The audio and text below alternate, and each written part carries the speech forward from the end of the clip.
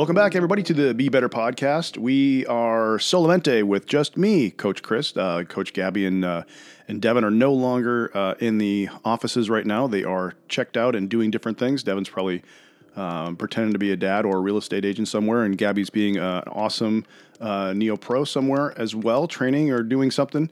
So I decided to reach deep into my bag of tricks to bring somebody onto the show that I have known for quite a long time.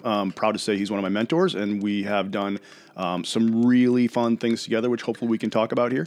I'd like to welcome to the show Coach Justin Trelay. Justin, welcome to the Be Better podcast. Hey, thanks, Chris. It's nice to be here. Yeah, well, so you're calling us from your house, and that's in Boulder, correct?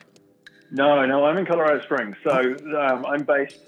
So when I first moved to the States, I actually worked out of the Olympic Training Center for the first 3 years. So my home base was here in Colorado Springs, and I've literally stayed put ever since, and sort of set up my corner of the world down here, and I like it. Colorado Springs is great. Well, I've failed right off the bat by just saying you're in the wrong city, so I'll. That's okay. At least you didn't get my wrong country of origin. Oh, that's true. I didn't call you an Aussie, right?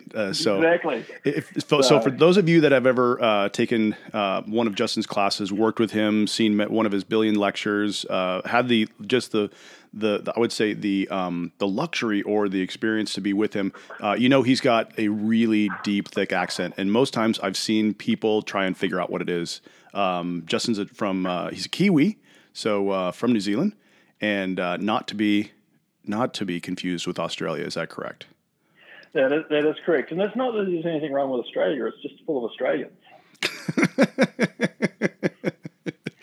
Oh man! So is it one of the largest put downs or insults that you can call somebody from New Zealand just to say they're from Australia? No, it's funny. No, it's not, and it's kind of tongue in cheek these days. Like, I mean, when we're at home, they are our greatest adversary when it comes to anything that's sporting related.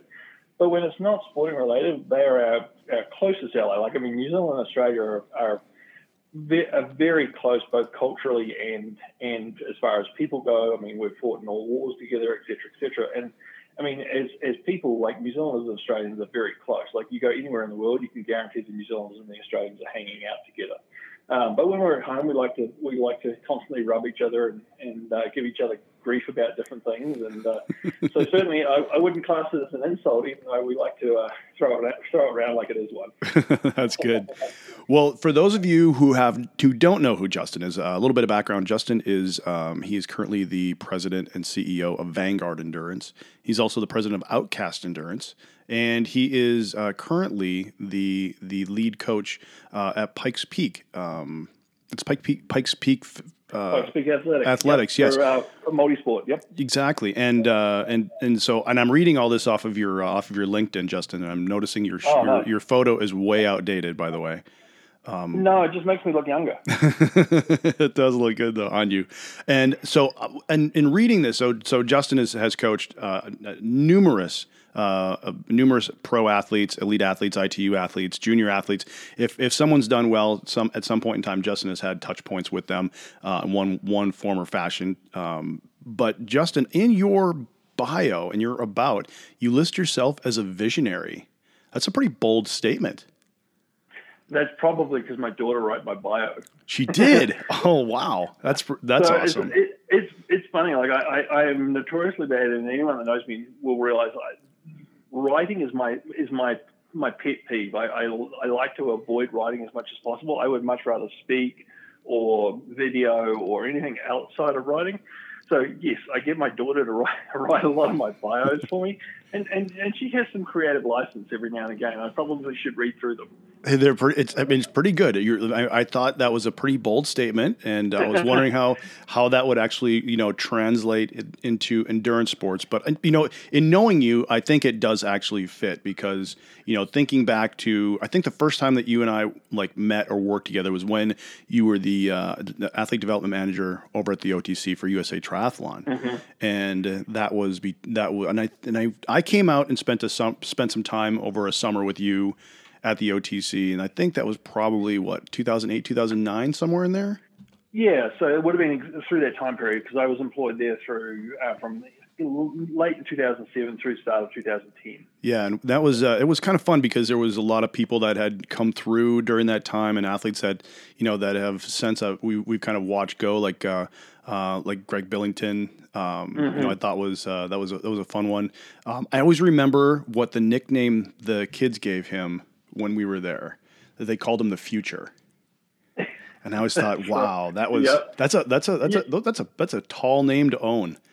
I was going to say, who needs friends when enemy, or who needs enemies when you got friends like that? But certainly, the guys used to like to give Greg plenty of grief. And the thing is, the grief over the nickname the Future was tongue in cheek initially, but he had and has a lot of ability. He's just one of those athletes that comes along every now and again with just an unbelievable talent. And certainly at a young age, like 17, 18, when I started working with him, he was already very, very good and had a lot of ability, particularly in running and certainly a background in swimming. And so, it was probably a well-earned title. And he's a smart kid too, wasn't he? Didn't he go to Stanford? He went to Wake Forest on an academic scholarship. Okay, I thought he was at Stanford. I knew he was, but I knew he was a smart kid. It wasn't just like a dumb jock scenario that he had. No. He was very talented in all areas. And still is, by the way. Not that we're talking in past tense Agreed. about that, you know. And then Kevin Collington, I think, was the other one that kind of that always stuck with me, mainly because he had just won the Collegiate National Championships. I think it was in Tuscaloosa, or maybe it was in Buffalo Springs the year that he won. And they had the giant poster of him in the office, and he was like, "Hey, look at that big giant poster of you right there. It's actually bigger than you are." He used to comment on that every time he'd walk in the door. I'm not sure if he actually kept the poster once we were getting rid of them, but it wouldn't surprise me. It's probably on the back of his door. I watched him. He did I think he kind of lived with Dia Noir, the owner of Ventum Cycling, for like a couple weeks, and they did some like ridiculous amount of training together. And Dia was trying to relive his younger days, and I'm like, it was kind of the same old Kevin, just chugging 100 miles an hour and not stopping, and just a neat kid too, I thought. Yeah, and we were lucky. I mean, when I first moved to the States, we had a fantastic group at the Olympic Training Center. I think we had 13 pro athletes there at the time, and a fairly strong resident program with Sarah Haskins, and Nate Cordon was there at the time, and we had just a whole Joe Oppenhauer, and there was a great group. And they were training together all the time, and it was just a good time for USA Tri. From a regional sort of standpoint in Colorado Springs, and we're still in good position with our teams nationally.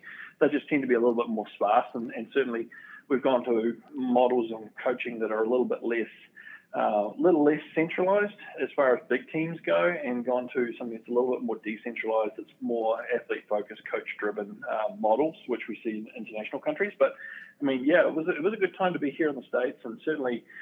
For the time I worked at the Olympic Training Center, I really enjoyed my time there.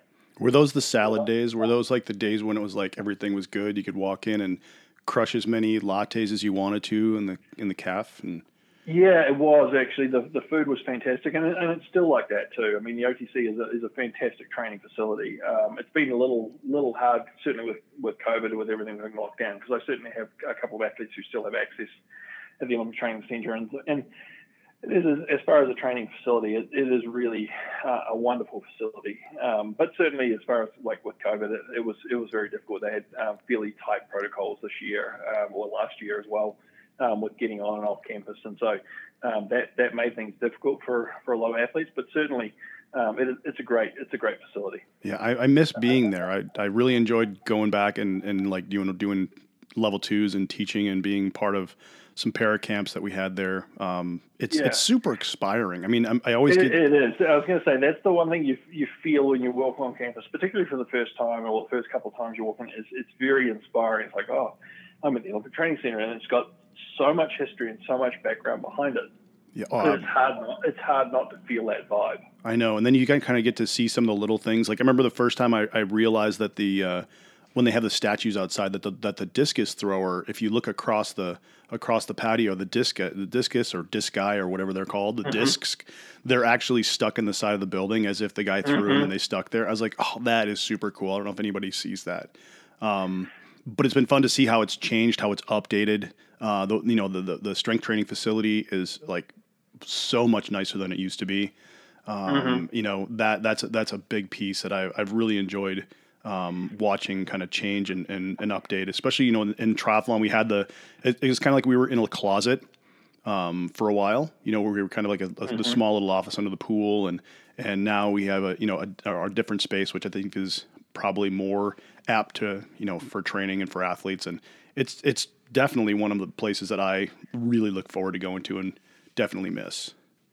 Yeah, I always found the office was great. I mean, I didn't mind being under the pool. The irony was it was always funny because we would have the synchronized swimmers would come in for training, and because my office wall was literally the wall of the pool, but just like whatever number of inches of concrete difference between us and the pool, you could hear the music, and of course, when you're doing synchronized swimming, it's overly repetitious, and so you'd have I think at one point we had Lady Gaga, and it was like this 30-second loop of Lady Gaga going nonstop all day long. And it's like trying not to lose your mind while there was like this metronome going tick tick tick tick. Oh my gosh, was tough. I think I spent quite a bit of time working in the cafeteria, but it's a great place, and I think part of the thing that makes it so unique, particularly here within the US, which is, I mean, we see it in New Zealand and other countries where we see a lot of collaboration between sports. You don't necessarily see a lot of collaboration between sports here in the US outside of the Olympic Training Center, whereas the Olympic Training Center is very much all the sports. There's I think 13, or there used to be 13 resident sports.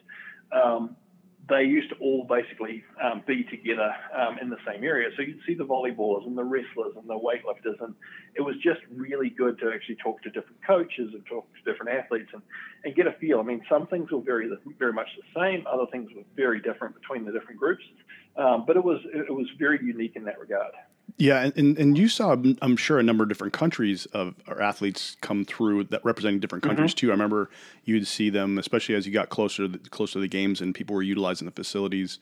It was neat to see like German wrestlers or Polish shot putters or whatever coming through and coming over and just you really got that vibe that it was like, wow, this is what people read about.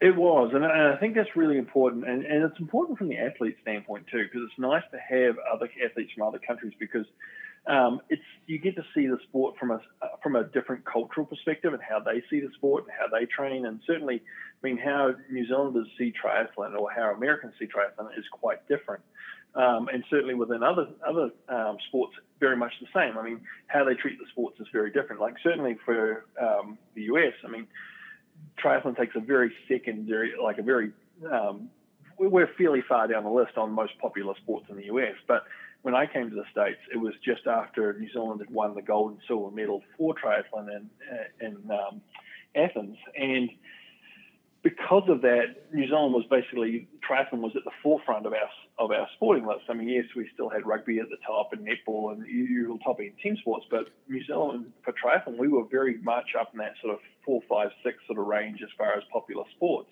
And that we saw a huge explosion in the sport as far as growth and popularity. And everyone knew what triathlon was and what distances we raced. And so it was, and yet you come to the States and it's much more, very much about Ironman, and what people know if you talk to them about triathlon is just Ironman. They don't understand the IQ side of things or the Olympic side of things. But yeah, you can definitely, when you get athletes together, you can definitely feel that sort of cultural difference between them as far as how the sport sort of imprints on each of them. Oh, yeah. And so, first of all, you referenced a sport, netball. Give people who don't know what netball is an idea of what that is. So imagine basketball without a backboard and very small nets. And essentially, for the most part, it used to always be played by women. I mean, we're starting to see a few men's teams and stuff like that, but it was always primarily women's sport. And it's very popular in the Commonwealth. So the British teams play it, New Zealand, Australia, South Africa. I mean, you see all the Commonwealth countries playing it. The irony about that is the fact that all of the Commonwealth countries play it, and we like it, and it's probably our number one female sport in New Zealand.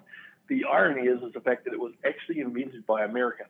What? And so, and yet it never took off here, but it took off elsewhere in the world. So, yeah, interesting fun fact. Yeah, that's interesting. It's the side of basketball that never made it. Exactly. Yeah, it is very much basically basketball without the backboards and with smaller nets, and you can't dribble it. You have to pass it. But it is a super dynamic game. Like, I mean, it moves at pace, and the people who play it are unbelievably skillful. Yeah, and I'd say to parallel it, it would be like the bandy of hockey. Like how bandy is for hockey. You know, like bandy is kind of like field hockey, but on ice, larger rink, using a ball, rounded sticks. That's kind of it's similar, but not the same. Well, and that's the thing in New Zealand. We play field hockey. We don't play ice hockey. So, and you see that throughout the Commonwealth as well. So Australia and those countries are big onto field hockey, where you don't see teams of Australians or New Zealanders or playing ice hockey. So it's kind of interesting how different sports are being played in different ways. And certainly it's interesting here in the US where our biggest sports are not sports that are particularly popular anywhere else in the world or haven't really grown. I mean, sure, basketball plays a lot through Europe and things like that, but you compare that to something like American football, which is literally just American. Exactly. And baseball is something that and there's a few countries around the world that play it, but it's not something that really took off anywhere else in the world. And so it's kind of interesting that we have it in that way, whereas a lot of the other sports, like certainly for things like us with rugby or even now with like soccer and things like that, those sports are world international sports where they're played by hundreds of countries, and certainly you do see that difference at the sports that we like here in the US versus the sports that are very popular overseas. Yeah, as you've moved or spent more time in the States, is there a sport that you kind of gravitated to that you didn't watch or participate in or enjoy before that you do now? It's funny. Like, I mean, I find with triathlon, because I've been doing this for so long. So this is how old am I now? I'm trying to think. Okay, so this is my 27th year of coaching. So you're 75? 27th. I am not 75. I just started early. Thanks, Chris. Now, my kids love to give me grief about my age. So, but no, it's funny. Like, so I've been coaching 27 years now. About 21, 22 of those years I've been working with pro athletes. But when you've been doing it that long, you're always looking for variations within the sports you coach to make things interesting. So I've gone through periods where I coached a lot of exterior athletes with a lot of mountain biking and off-road running. I've coached ultra-distance runners. I've coached pure cyclists. I've coached pure mountain bikers and gravel cyclists. And so you tend to gravitate within different sports just because it keeps things fresh, keeps things interesting. And also I find you learn a lot as a coach and become better by immersing yourself in other sports and sort of following where your passions are. And so, I mean, for me, I would say the sport that I think has grown fastest and has been most interesting over the last probably 4 or 5 years has been gravel cycling. Mm-hmm. And we see a lot of gravel cycling. We see a lot of gravel cycling events. And I kind of like the fact that, and I used to say the same thing about Xterra, it's very much that family atmosphere, that relaxed thing. You rock up, you don't have to have fancy equipment, you just have to go from point A to point B, and you have a lot of fun along the way, and the first thing they hand you when you cross the finish line is a beer. And I think that's something that, to a certain degree, in a lot of our tri-side of racing, we've kind of lost. We've become very much that A-type personality, have to win, have to focus on doing the very best, etc. And we've lost track of some of the fun that goes along with it. Now, there's always going to be room at the top for people who want to win and want to do great, but I think we have to be careful not to lose sight of what triathlon initially was or what it was designed to be, which was basically fun for all that were involved. And if we do that, then we're always heading in the right direction. But I think certainly for me, things like gravel cycling and Xterra and mountain biking because they're smaller sports, are very. I still have a lot of that sort of family, sort of relaxed atmosphere. And I think for me, that's part of the reason why me personally, I'm drawn to them, because it reminds me more of home, reminds me more of how triathlon was when I was growing up. And so, yeah, I gravitate towards those. But certainly, I think for me, I wouldn't say there's any real team sports that I follow, but certainly I do follow a lot of individual sports and lots of varieties of individual sport. That's so interesting enough. I participating in cyclocross kind of for the same reasons, right? Mm-hmm. And I was, looking for something that it was just different, maybe a little bit shorter, and just the pressure was off, and that had I would say a more fun atmosphere. And I think for me, cyclocross was that because it was, well, first of all, it's hyper dynamic. It's like super hard. You get muddy. Crashing doesn't hurt as much. But it is that same for the same reasons. It's a fun atmosphere. We, my friends and I could ride 2 races here in the Twin Cities. Could ride to a race at night, sign up for $10 and then, go home and, you didn't get anything. You didn't get like a medal or a T-shirt or anything, but you got like somebody always brought beer, and it was you found pure enjoyment in the sport that wasn't based off of, did I get first or am I going pro? And I remember like one night when Gwen and Pat were Jorgensen and Lemieux were came up to, and I watched Gwen pass me like twice in a race, like just incredible. I'm like, oh my God. Like she's just wicked strong at that point in time. And then there was, the year before Rio. And I realized, just like you kind of put into reality how strong somebody is that you kind of watch from afar. But again, that's that level of competition. And I don't know, maybe just the more relaxed piece of it. That's not, so strict, because triathlon is, if you think about it, there's so much that has to be done. Like we have to register beforehand. It's quite a bit of money. It's early in the morning. There's a ton. You're registering like 12 months in advance for a lot of races. It's just a lot of that stuff. It's kind of crazy. Yeah, and there's so much equipment, and there's a lot to it. And granted, those are all cool things about it, right? Those are things that that I also love about it. But it's hard to just kind of like, you don't walk off and do a triathlon like you used to. Like when they first were out, you could roll up and register day of or whatever and do a short one, but not anymore. And I think I probably the legality of it and the cost of executing one that probably prevents that from happening. But there's something to the ability just to kind of go up and sign up and have fun and not have to feel like there's all this pressure on you to do it.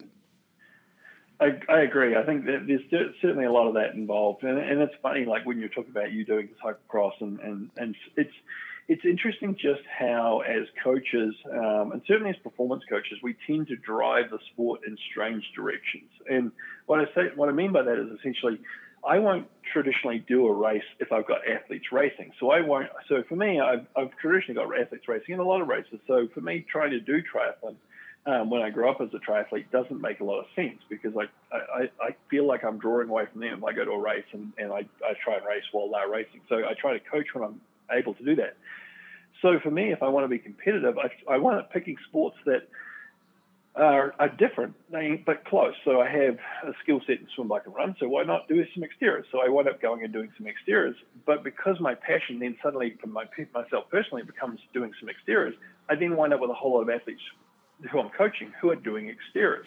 And so suddenly I'm back to square one, where it's like I've got athletes racing, so I don't want to race. So now I'm looking for something else. Okay, I'll go into gravel riding. So we start doing gravel riding. Next thing I've got half a dozen gravel riders. Okay, now I'm going to have to find a different sport. But you tend to drive your athletes based on your own passion, or pick up athletes based on your own passion into sports that are maybe a little different than what you did. And so you start going those full circles. I'm sure at some point, if I wind up with a whole lot of athletes who aren't triathletes, I'll go back to triathlon again. But it's kind of interesting how it evolves, particularly over time and over long periods of time. Yeah, and well, so don't start playing highlight or cricket, because then that kind of takes you out. I love cricket. I mean, admittedly, when you're watching Test cricket, it's like watching paint dry. I mean, there's quite possibly no more boring sport in the world. It's literally 5 days where 40% of the time it ends in a draw.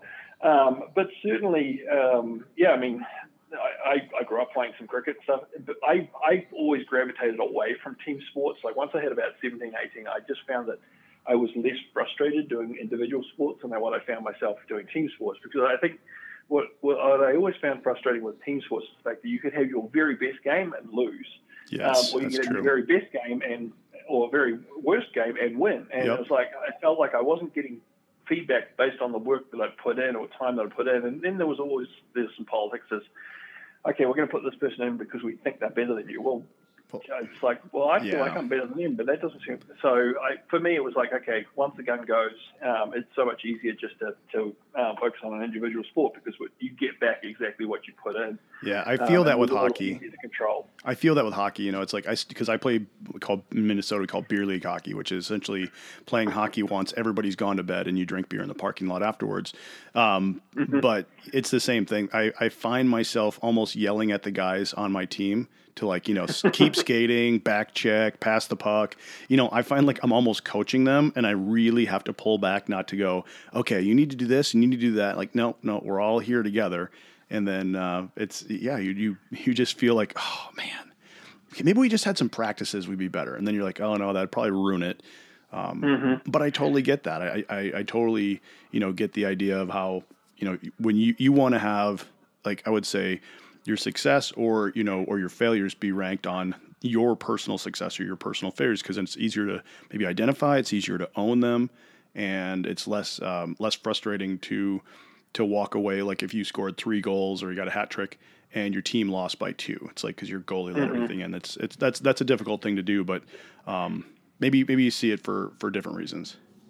No, pretty much the same sort of thing. Like you have that frustration, and the thing is, deep down, you know you shouldn't be frustrated. You know, like there's that always that sort of dichotomy against like knowing what you should be feeling and what you're actually feeling, and feeling like there's that internal conflict over like, I know this is the wrong way to feel, but why do I feel like this? And I know some of it comes from the fact that we all want to be competitive. We want to, and as coaches, like we tend to be competitive. I mean, but we are relatively good at switching it off when we need to. Yeah.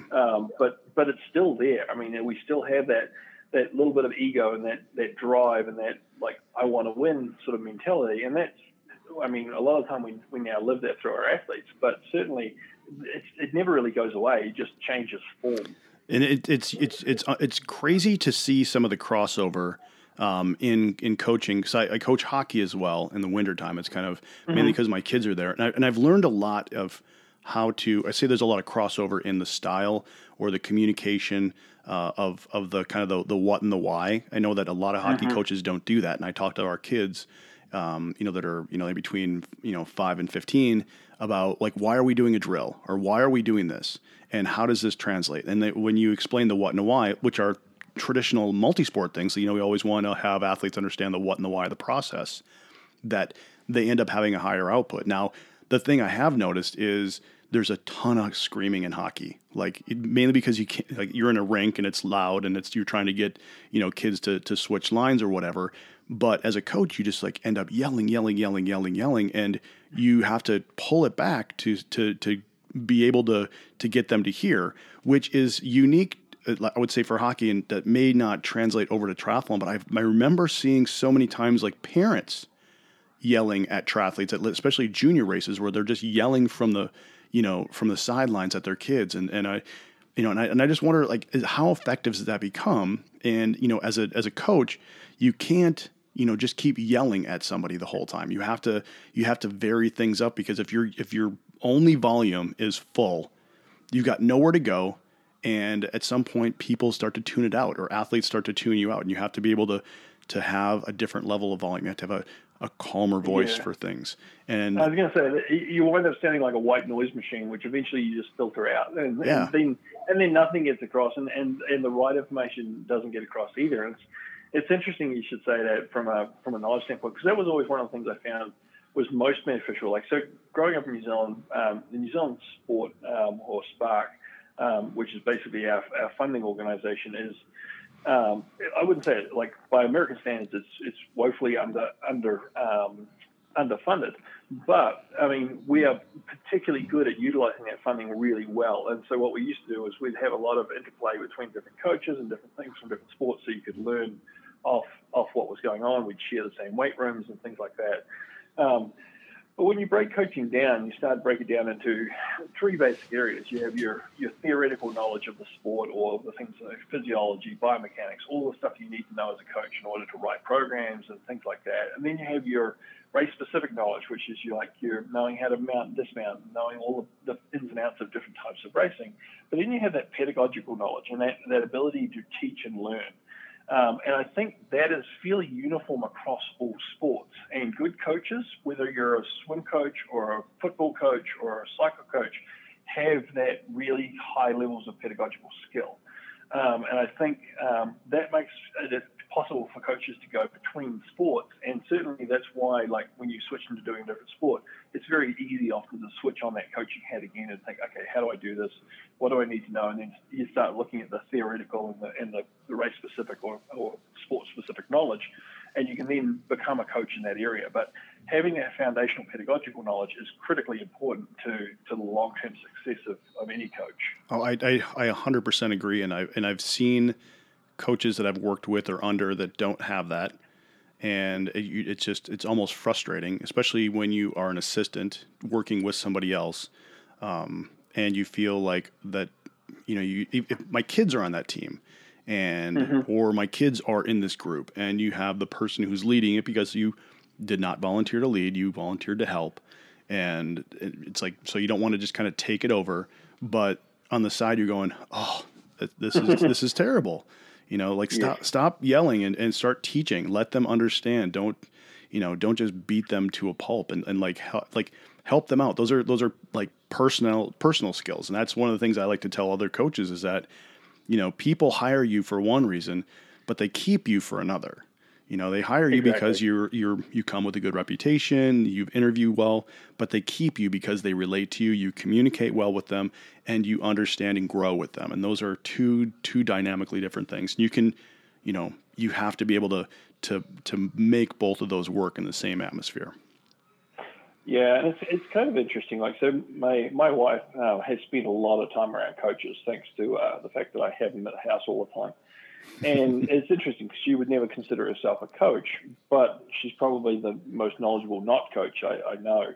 And it's interesting because I remember her getting upset at one of the volleyball practices one time because she was sitting on the benches and the volleyball coach gave one of the kids laps as punishment. It's like, no, you just can't do that. And it's like, and it's interesting just to see what we talk about and what we sort of implement with our own athletes and stuff flows through to those who watch what we do, and therefore that it changes the sport and changes how we approach sport. And I think it's so important that we set a good example in that regard as to what is required, what is important, and making sure that we do that moving forward so that the sports get better and not worse.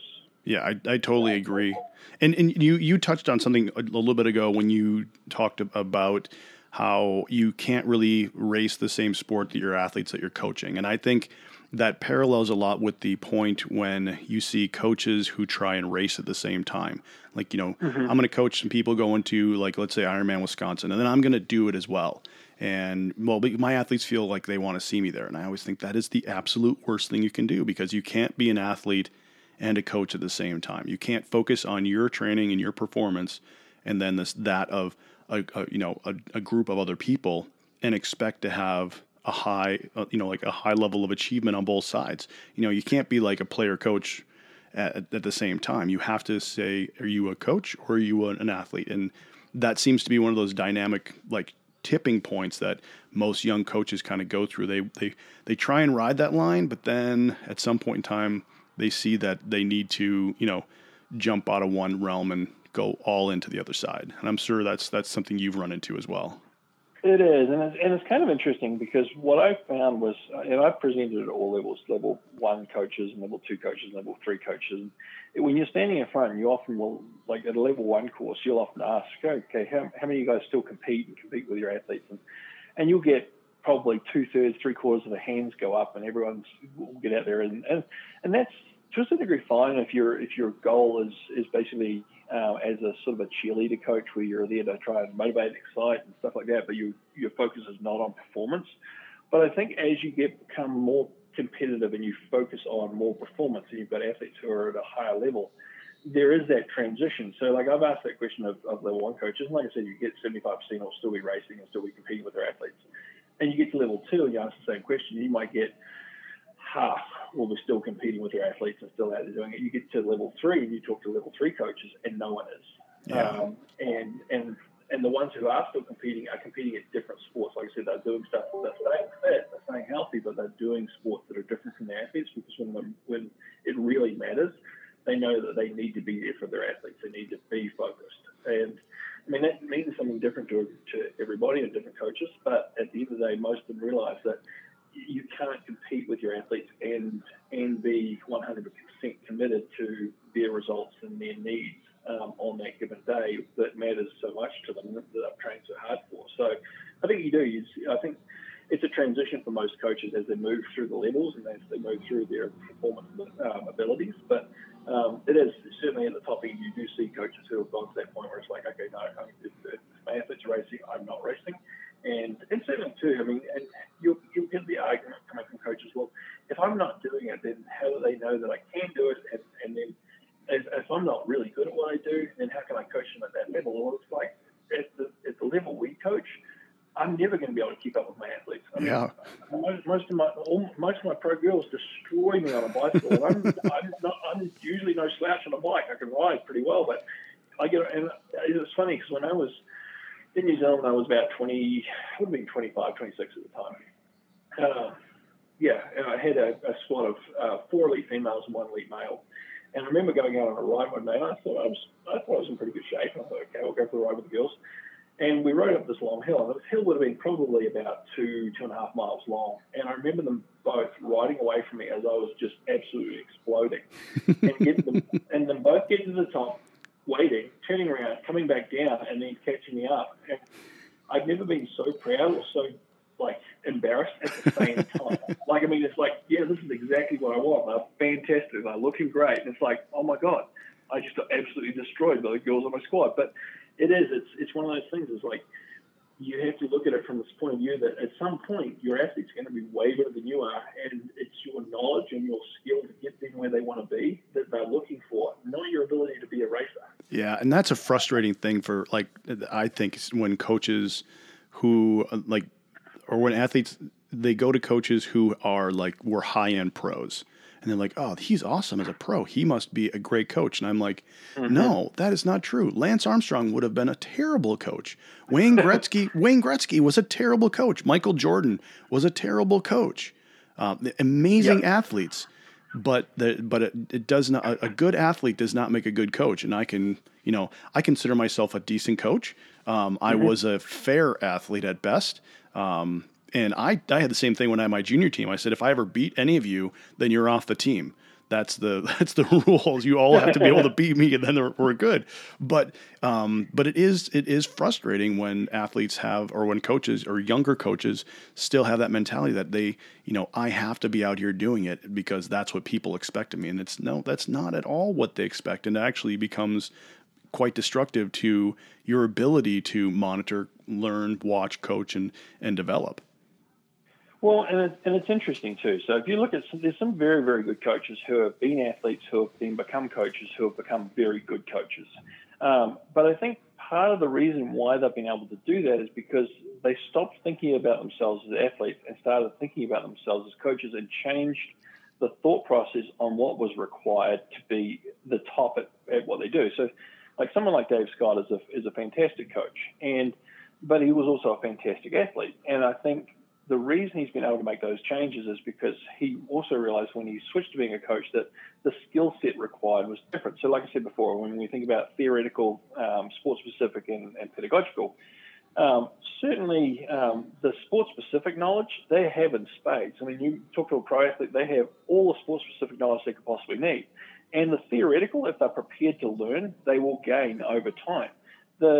The pedagogical stuff, I mean, if you have it, then that's great. If you don't, you can learn it to a certain degree. It's a little hard to teach empathy in that side of things in the coach, but I mean, certainly if you know what you're missing, it's the same with being an athlete. If you know where your limiters are, you can fix those limiters and you can keep getting better and keep moving forward. the same thing for a coach. If you can identify what you don't know, then it helps you move forward. And it's funny, I always joke with coaches, like coaching when I first started out was easy because I thought I knew everything. And it's like, you don't know what you don't know, so therefore you feel like you know everything. And so coaching's easy.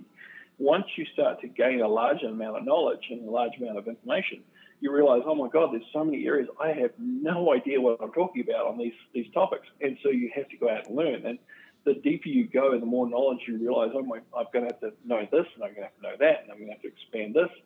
And you realize there is no way to know it all. And so then you start looking at, okay, well, who do I get in my corner that I can use as a reference, or who do I reach out to in order to make sure I don't make mistakes with my athletes? And I think there is a progression as coaches that athletes who are pro athletes going to being coaches have to make, where they have to stop thinking about the fact that when they were an athlete, it was them being the center of attention and the world revolving around them. Whereas once you become a coach, it's very much the athletes are still a center of attention, but you're the one revolving around them. And it's a different mindset. And it takes a little bit of time to take a back seat to their goals and their ambitions, and to put your own behind and on hold. It is, and it's not every person that can translate over or make that crossover. But when you see it happen, it's definitely it's dynamic, and it is a I would say it's something that's fun to watch. Like I've had the pleasure of swimming a Dave Scott Masters swim class, and I know he's great. He has a fun level of communication. He is inspiring. He humiliated me in front of a bunch of people, but to a point where I thought it was pretty good. Have I told you that story before? Well, no, but the interesting thing about that is that a good coach will know which athlete they can do that with and which ones they can't. Oh, and yeah. You're one of these people. I mean, I would pick on you too.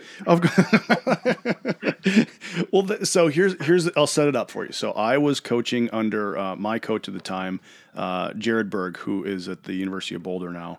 And so Jared had me out. He was living in Louisville, and I was doing a little camp out there. I think we went to the Art and Science back like long time ago. And so he went to Flatirons, and he's like, yeah, let's go swim. And it was like noon Masters outside. And I was like, okay, this would be pretty cool. And I looked down the pool, and it's like, at that time, there were like all the big pros were there. I remember seeing Simon Lessing and all these guys, and and here comes Dave Scott walking out, and I'm like, holy crap, this is going to be awesome. And so I'm like way down the lane, and how Dave teaches, it's like, okay, do a set, and you come back, and he tells everybody what it is. There's not like a right on the board type of workout. And so he looks at me, he goes, who are you? And I'm like, I'm Chris. And he's like, okay, nice to meet you, Chris. And then we started working out. And I think we got through the warm up, we got through the first set, and everybody's at the wall listening to him. And he's like, yada, yada, yada. And then he turns to me and he goes, and Chris, lose the pull buoy. This ain't rec swim. And I swear to God, Justin, I could have died right there. I sank in the water, and I'm like, oh no. I kind of like gingerly put the pull buoy right up on the deck, and I never used it since. And I always said that public humiliation, in the right sense, really works. And I have been the victim of it. It definitely sinks in, and is something you definitely remember. Oh yeah. I will never, ever forget that moment. And exactly how I felt. And I felt like everybody was watching me, and probably nobody heard him say it. But it has always been this little nugget of a story that I like to share with people about, how to, number one, never meet your heroes, because it's always a disappointment or something goes sideways. But also, just how you can do things that will make an impact, but you don't have to be a total jerk about it. Like that was like, he pinpointed it out. He called me out. First of all, how he remembered me, I have no idea. But it was that statement was so impactful. It stayed with me till today. Like I still remember that story, and I'm sure he would never remember. And I would love to be able to tell him that next time I see him. But it's those things that make great coaches. And that's one of the things I appreciate with him. Yeah. And it's funny, I've said those things over the years where you sort of single out an athlete on a particular topic and stuff. And I guarantee he probably went home at some point and thought, I wonder if I did the right thing there, because we all do. It's like those sorts of statements.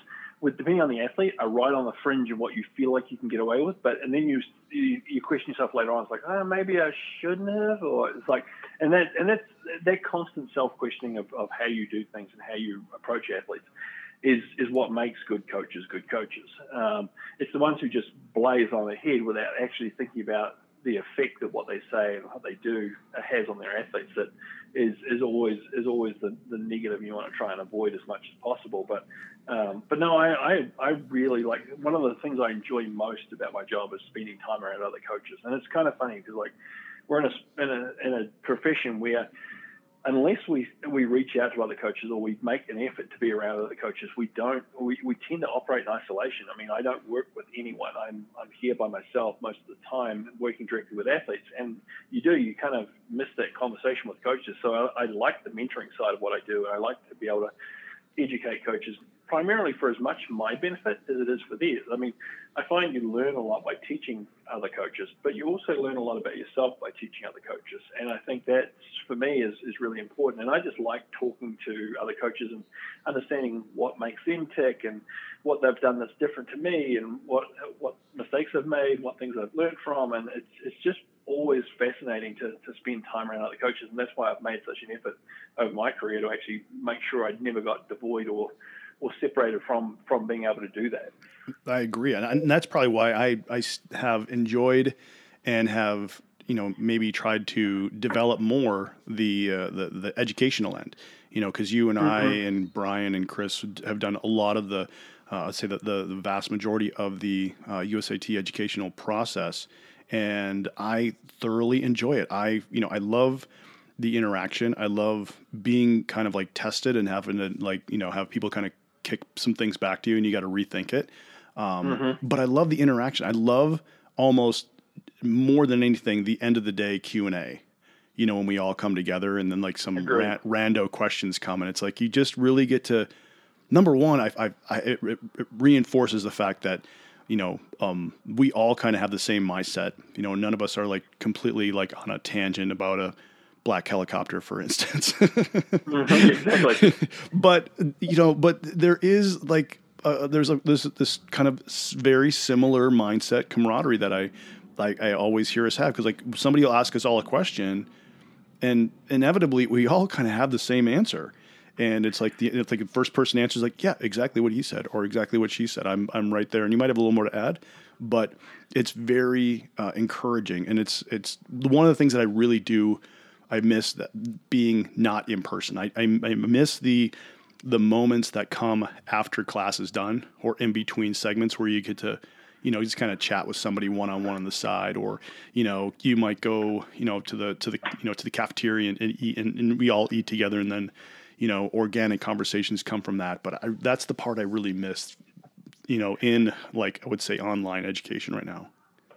Well, and I agree. I think that's certainly something that pops up in the conversation. And there's also, like I said, that's the reason you like spending so much time around coaches is because, as Einstein said, a question that sometimes drives me to haze is, am I crazy or is it others? And the interesting thing about that is like, I do things and I think, my God, am I the only person that does this? And then it's not until you talk to other coaches you realize, hey, actually, everyone does this and everyone thinks this, but no one talks about it because then we sound nuts.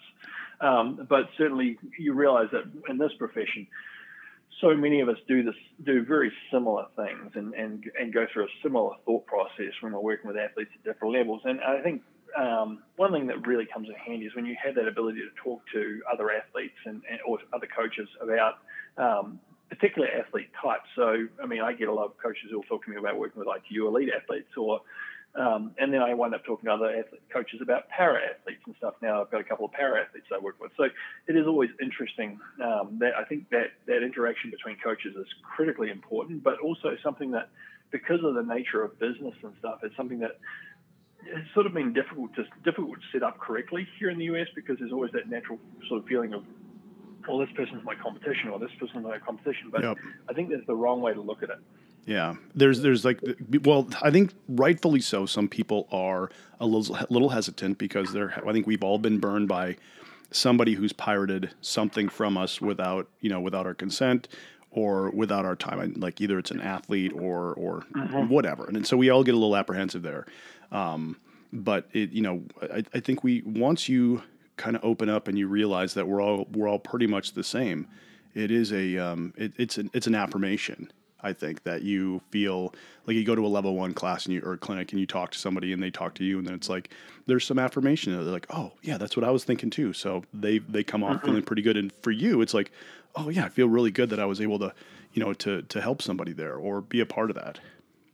Well, and it's interesting too when you look at it from that perspective. And it's funny because those sorts of things used to drive me insane for a long time. And so you do all this work, you'd set up, write things or speak about things, and people would go away and they'd use them for their own personal gain.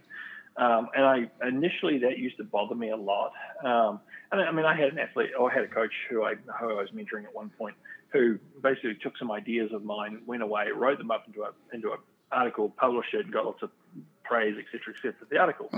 And initially it bothered me. And it's like, oh, that really sucks, et cetera. But when I look back on it now, it's like, well, honestly, I mean, if I've managed to convince them that this is a really good idea and this is what they should do, and they believe enough in that idea that they're prepared to go away and actually say, yes, this is a great idea, then to a certain degree, I've done my job. I've made coaching better. Yeah. And I mean, I still see, like, even at level 2 clinics these days, I'll still see coaches coming in who, when they go to prepare their information for their presentation, will still use workouts that I created or workouts that I put together. And I recognize them primarily because I still have my same spelling mistakes in them. But maybe I should check my spelling down. Luckily, training peaks actually checks your spelling for you these days. But once upon a time, it didn't. So my spelling mistakes were pretty bad. But it's when you look at it from that perspective, you think, okay, they obviously believe in this workout. They think it's correct. They like the way it's put together. And I feel like that's almost at some level a flattery. Yeah, absolutely. This is great. And so I don't have a problem with that these days. I used to once upon a time, but I've gone well beyond that. I also realize too, like, I mean, you see coaches where they will say, oh, I'm not going to share information because I've got the secret recipe or the secret program. And it's like you realize once you get to the top, there are no secret programs. There are no secret workouts. The basic premise behind it all is the same. Yep. The big difference comes down to the coach, how they interpret the information coming back from the athlete, and then they prescribe information going forward. Absolutely. And I think that's where the difference comes in. And so you can't plagiarize that. You can't recreate that just as a straight carbon copy. You have to know it and you have to understand it. You have to know how to apply it based on each athlete being different. And I think true. that's where the key difference in coaching comes in. I think copying other people's stuff, I mean, it'll get you so far, but at the highest level of working with world-class performance athletes where you're looking for 1, 2, 3% max of improvement, it just won't get the job done. You have to understand the foundations behind it, and it's how you apply it, not the actual workouts themselves. Yeah, and I would like to formally give you credit for being the person who introduced me to video analysis. And when I spent my time out with, at the OTC with you, you were the one that basically showed me how to use Silicon Coach and like what to look for, how to get the right images, and you really kind of set the bar for me. And I took that and I ran with it, and I tried to develop it and become, say, okay, I want to really be good at this. And I've been trying to, increase its application, across multiple sports, help other people understand how it can be, how it's changed. But that you were the genesis of that. And I want to formally let people know, and I've given that recognition out to other people, and you probably never heard it, but that is where it came from. My kind of, like, I would say, not fascination, but my infatuation with video analysis and the capability of it, that you were the one who started that in me. Well, I appreciate that, Chris. And it's funny, from looking from my perspective, I would love it if all coaches used video analysis and not just used it, but used it well. And that's my biggest concern. It's like I'm never worried about trying to stop people from learning stuff from me. Like I if I'm doing something that's cutting edge or new or visionary. I like to then teach others to do it. Like if I think, oh, this is something new, this is exciting, this is like cutting edge. Let's do this. And as soon as I figure out how to apply it to the knowledge base that I've already got, I'm gladly going to teach it to other people, and I hope they use it. Yeah. And when they do use it, I hope they use it well, because at the end of the day, we're out there trying to help athletes, and we're trying to help them perform at their highest level. And I've always said to athletes, like, I never want them to get to a point where they get to the end of their career and look back and say, I wonder what could have been if I just had better support. I want to make sure that they get what they need in order to look back and think, wow, I did everything I possibly could, and this is where I ended up. Yeah. And I think if we do that, we've succeeded. Now, I can't do that for all athletes, but if I help coaches, I can do it for way more athletes than I can do just by myself. That's true. It's improving the craft.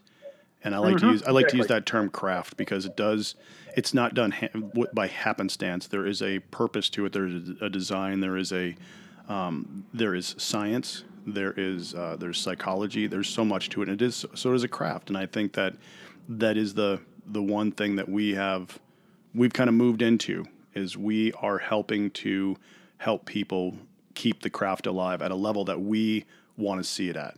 And I think that's one of the fun things about being an educator, is that you have the opportunity to say, these are the important things that I see in our sport, in our craft, and how we interact with people.